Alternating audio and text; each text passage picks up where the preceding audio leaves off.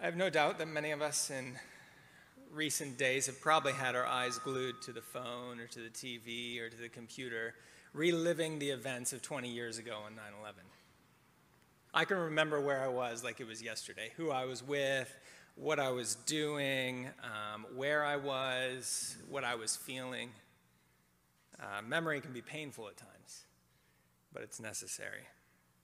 And there have been a bunch of stories that have been surfacing and swirling through the internet and social media. And there was just one in particular that kind of struck a chord with my soul in these recent days. You probably know it well, but there were just a few details that I actually didn't know about.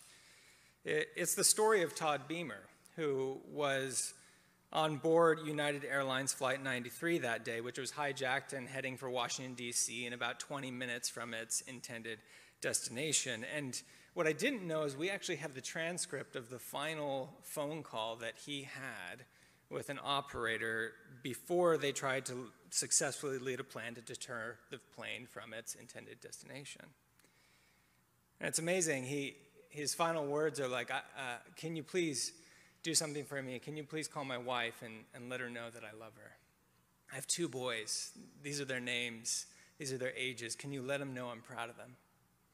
My wife is pregnant with our 3rd child. I don't know the gender yet, but can you let her know the ultrasound is beautiful? And one more thing, he said, will you pray with me? And they prayed the Lord's Prayer and Psalm 23 together. And those are the final recorded words that we have of Todd Beamer. Someone once said that prayer is reversed thunder. And in the book of Revelation, there's this wonderful moment where the praises of heaven quite literally go silent so that God can hear the prayers of earth. Reverse thunder. And I like to imagine the praises of heaven going silent in that moment as this person and Todd prayed on the airplane some 20 years ago. The Apostle Paul says in Ephesians chapter 6, verse 18, he says, pray in the Spirit on all occasions, with all kinds of prayers and requests. Be alert and keep on praying on all occasions. As we come to this prayer in Ephesians 3, the occasion seems to be one of discouragement. Paul is writing to Christians in Asia Minor who are starting to realize that there can actually be a great cost to following Jesus. In fact, it was Jesus himself who said, if anyone wants to come after me, let him deny himself, pick up his cross, and follow me.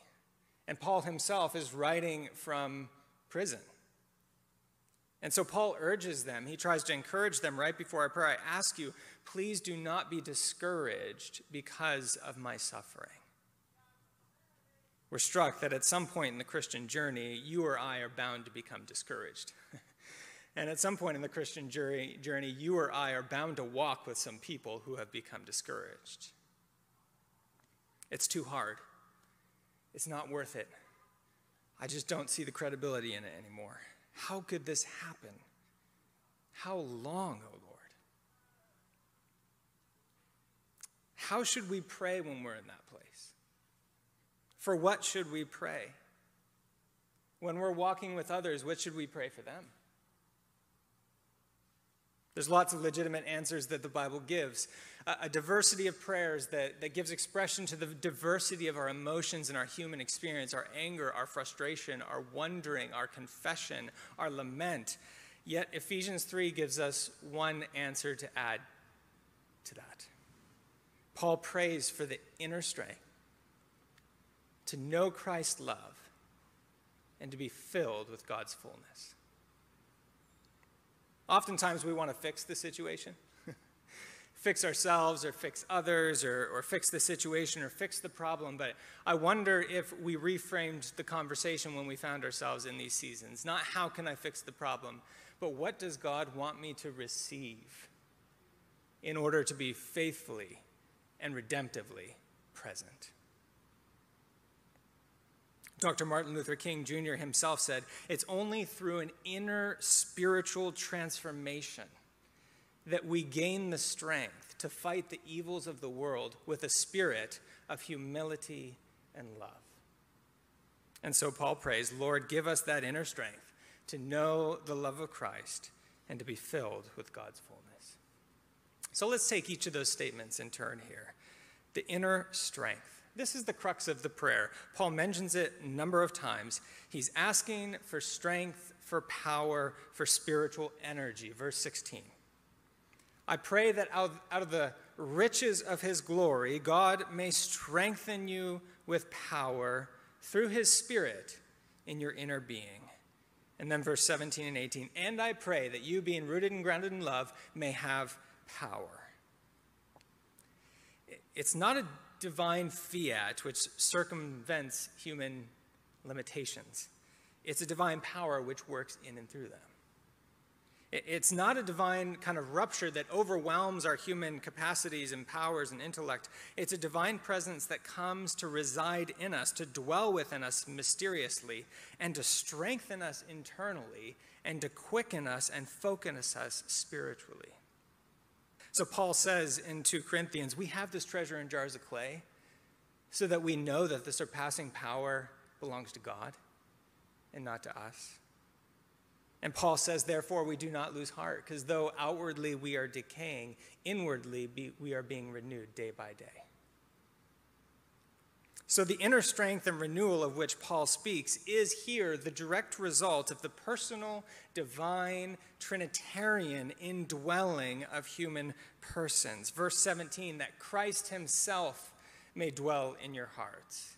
And the verse just before that the Holy Spirit may dwell in your inner being, the depths of your humanity. Paul is using language that's kind of like the pre-Freudian language for the deepest depths of the human psyche. Paul is saying that we need an inner strength that matches the nobility of the calling that God has placed upon our lives. A divine call requires a divine enabling. And our calling takes a manifold of forms. Some of us have been called to be husband and wife. Some of us have been called to be students and teachers. Some of us have been called to be employers and employees. Some of us have been called to be parents and children. Some of us have been called to be disciples and to be friends. And if we try to live that on our own, our lives will ultimately end up being fruitless and frustrating and fatiguing. And they will lack the aroma of Christ. And so Paul prays, I pray that you would know the inner working of God in the inner depths of your life so that you would have a spiritual strengthening that enables you to live into the calling that God has placed upon your life. I just want to pause for a moment here and ask you, where do you need strengthening in your life? Spiritually, emotionally, relationally, vocationally. Where are you weak? Where are you weary? Where are you prone to wander? Lord, I feel it, as the song says. I know there are people in our church who have recently lost children, who are caring for aging parents, who are raising struggling children, who are walking through mental illness, who are teaching through COVID, who are picking up the pieces for those who have made poor and painful decisions.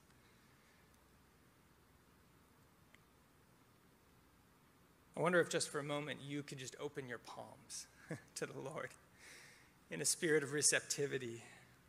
Whatever that place where you need strengthening, I want to pray for you that God, out of the riches of his glory, may strengthen you with power through his Holy Spirit in your inner being, and that Christ Jesus himself would dwell in your hearts. Paul prays for strength, but it's a particular type of strength. He wants us to have the strength to know the love of Christ.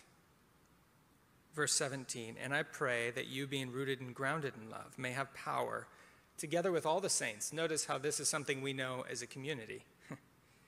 To grasp how wide and long and high and deep is the love of Christ, and to know this love that surpasses knowledge. I think Paul actually means what he says here. Not only can we experience inner strengthening, God-given strengthening, but we can experience a life where we are consciously and continually aware of our being fully and unwaveringly loved. We don't have to search for it. We don't have to earn it. We're already in it. We just need the Holy Spirit to attune us to it. And so Paul prays that we would know the love of Christ in all its dimensions. But if you're anything like me, when you hear the word love, you go, well, what is love? What is its quality? What is its character? Thomas Aquinas once said that love can be described as having two aspects to it. It has the aspect of seeking the good of another person, and it has the aspect of wanting to be united to another person. So let me try to illustrate this. The first aspect, I was in Vancouver taking the bus to work one day, and it was raining because it does that in Vancouver about 360 days of the year. And I saw an elderly woman on the side of the road who was waiting at the bus stop holding her umbrella, rain pouring down, but her shoe was untied. And there was a younger man who was standing next to her, and instead of just letting her go on, he saw that her shoe was untied. And so he stopped her before she went any further and knelt down on his knees on the wet concrete and sidewalk and tied her shoe for her. She was too old to be able to tie her own shoe. That's love seeking the good of another person. The second aspect, I remember there was an elderly Scottish woman who finally had succumbed to dementia. She was once so talkative and witty, and now she could no longer hold a conversation. But her husband, as he was caring for her in that final year of her life, he kind of noticed something. He said the only time when she seems to be anywhere near coherent is when she's praying. And so what did he do? How does he connect with his wife? For the last year of their marriage, the only way they could talk is they would spend time praying together. Every day, connecting with one another in the presence of God. See, that's love seeking union with another person. See, love in the Bible is not principally an emotion, it's an action that leads to a flourishing, a being with. It's concrete, and it's often a costly action because we live in a world that's trying to tear us apart. But it's an action that flows directly out of the goodness and the generosity of one's character and inner life. God, who just is pure goodness and generosity, or those who he has made in his image and has imprinted his goodness or generosity on them. The first aspect of love, Jesus lays down his life for his friends and takes away everything that keeps them away from God. That's love seeking our eternal good. And then Jesus calls us to follow him, to keep company with him, to abide in him as he abides in us. And that's love, seeking eternal union with us. When we suffer or someone we know suffers, we can find ourselves doubting this love. Like Job, we cry out, "How can this be, Lord?" And we can often feel ourselves alone before God. Nothing can take away that pain that we feel except God himself. He has to reassure us of his love. He has to remind us of his love. He has to quiet us with his love. It's only then that whatever suffering or discouragement or wherever we find ourselves or sitting with another person can actually become an opportunity to be, as Paul prays, rooted and grounded more deeply in love. And so Paul prays that every moment of every day of our lives, God would give us that inner strength to know and believe that Christ really does love us at the core. I cherish this little prayer from St. Augustine from his Confessions, where he talks about God enabling us to reach out and grasp his hand of love, which has already grasped us. And so he says this: "Enable me, O Lord, to love you with all my strength, that I may clasp your hand with all my heart." See, Paul wants us to be strengthened so that we can know this love in the core of our being. And then as we know that love, we are day by day renewed inwardly and filled to all the fullness of God. Verse 19, that you may be filled to the full measure of all the fullness of God. To be honest, I'm not sure I really understand all that Paul means there. In one sense, I think none of us do. That's a journey of eternity. Here we come to pierce the depths of divine mystery. There's a sense in which I feel like even as a preacher, I can't go any further here. I can't speak anymore on this ground. We're just left wondering and desiring and rejoicing when we get a little piece of it. Really, Paul, filled with all the fullness of God? I mean, I find myself sitting there with Mary in astonishment. Lord, how can these things be? Once again with Mary, I think our only option is humility, the humility of obedience and faith. I don't know how this can be, Lord, but yes, let it be to me according to your word. Somehow, even though we live and move and have our being in God, even though the whole world is shot through with the presence of his glory, even though we're told that he resides, he dwells in us, somehow there is more of God that he liberally wants to reveal. And there is more of God that he generously wants to give. So we pray, Lord, give us the inner strength to know the love of Christ and to experience all your fullness. As I was praying through this prayer this last week, there were two questions that kept coming up in my own soul as I was sitting with it and as I was trying to sit with others in my heart and mind with it. Two questions that I just want to raise with you in conclusion here. And by the way, questioning is not contradictory to prayer. Prayer is actually the proper context for questioning.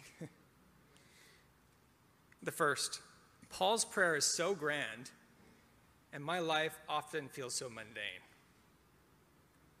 It rarely feels like the fullness of which Paul prays. How do I reconcile that tension? How do I live in that tension? You see, I think there's a couple ways we could approach this question, but I think one part of the answer just comes with who God is. God's majesty and glory, which the Bible tells us fills the whole entire earth, is often hidden in humility.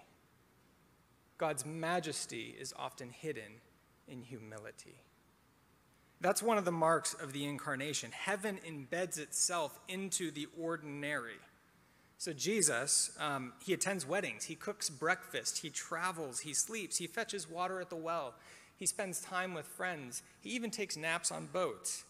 He plays with children, he slips away to a quiet place when he needs to recharge. Jesus lives a fully human life, consecrating every aspect of our ordinary days and routines with his sacred presence. God's majesty is often hidden in the humility of our lives. It's there, but we can't always see it. And I think part of the answer also has to do with us learning to pray, with us learning to practice the presence of God. So prayer not only opens the eyes to be able to see the power of God at work in our lives. I love what Ann Voskamp says in her gift, in her book, 1,000 Gifts. She talks about learning to see God's glory reflected in the soap suds in the kitchen sink. Washing dishes after dinner is an act of spiritual formation. Prayer helps us see God in places we wouldn't expect to see him, but he's really there. But prayer also itself is the experience of heaven in the ordinary. It itself is the fullness of life. It itself is just simply communion with God. And so how do I start learning to pray if that's something I'm struggling with in this season? First of all, you should listen to Todd's adult education talk, and he's got a lot of great stuff for you in that he just gave. But two things I'll add to that is there's a scheduled form of prayer that can be really helpful. And here I'm just going to talk about kneeling prayer because Paul himself says, I bow my knees before the Father. And in the ancient world, that would have been actually striking because most people prayed in Jewish culture standing up, hands raised to God, a posture of openness to the Lord. So kneeling is showing a particular sense of urgency and special dependence on God. And I think there's something about a physical action, because we are whole people, psychosomatic wholes, the body affects the soul, soul affects the body, when we kneel, that helps us in the posture of prayer.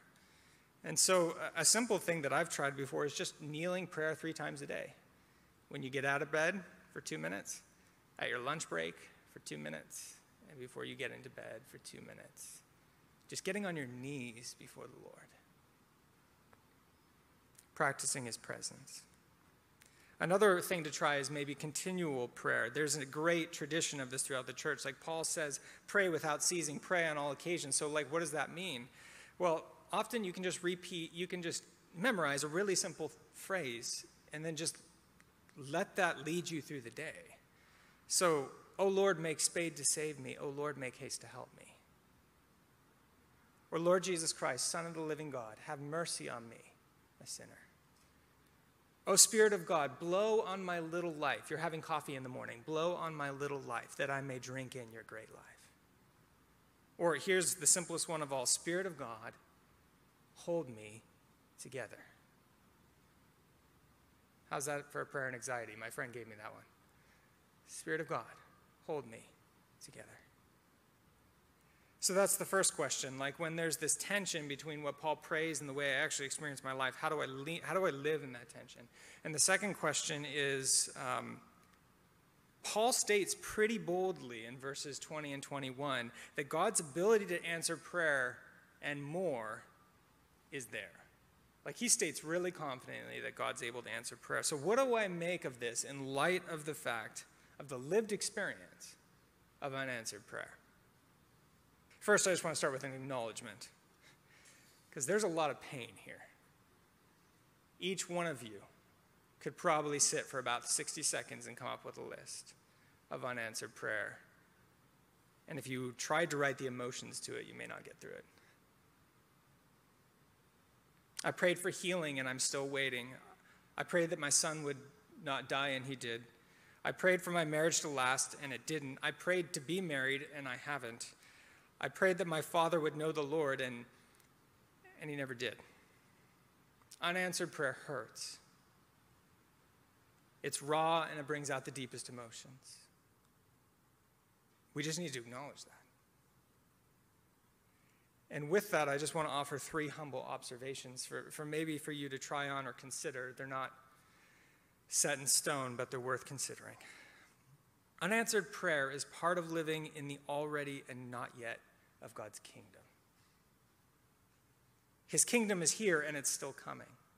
We are redeemed, and yet we still groan with all creation for the fullness of our liberation and redemption. So unanswered prayer is part of living in already and not yet of God's kingdom. Second observation, unanswered prayer is what makes lament a legitimate and biblical form of worship. Psalm 13, how long, O Lord? Unanswered prayer is what makes lament a legitimate and biblical form of worship. And third, unanswered prayer is just a mystery. We don't like that word as moderns. It feels like a cop-out, or it feels unsatisfying. Or mystery, even worse, brings us face to face with the fact that we are not in control of our lives. And that prayer is not a means by which we control God, but is a means by which we are present to him and he to us in every situation of our lives. That was Job's experience. He did not receive a grand revelation of why he went through so much suffering, or why there was so much injustice in the world, or why there was so much waiting. Job just had a revelation of God. God was there, and he was never not there. And God created the heavens and the earth, and his ways are not our ways, and his thoughts are not our thoughts. And so we learn that we cannot limit God in the moment, no matter how painful that moment, to what we understand or feel. Because God's power is at work in us in ways that are far more than what we can imagine or think, says Paul. So Paul was wrestling with these things when he wrote another letter to the Romans, and he said, what should we do with these things? Can anything separate us from the love of Christ?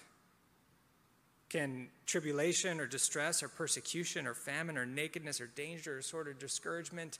And Paul's answer is just no. It can't.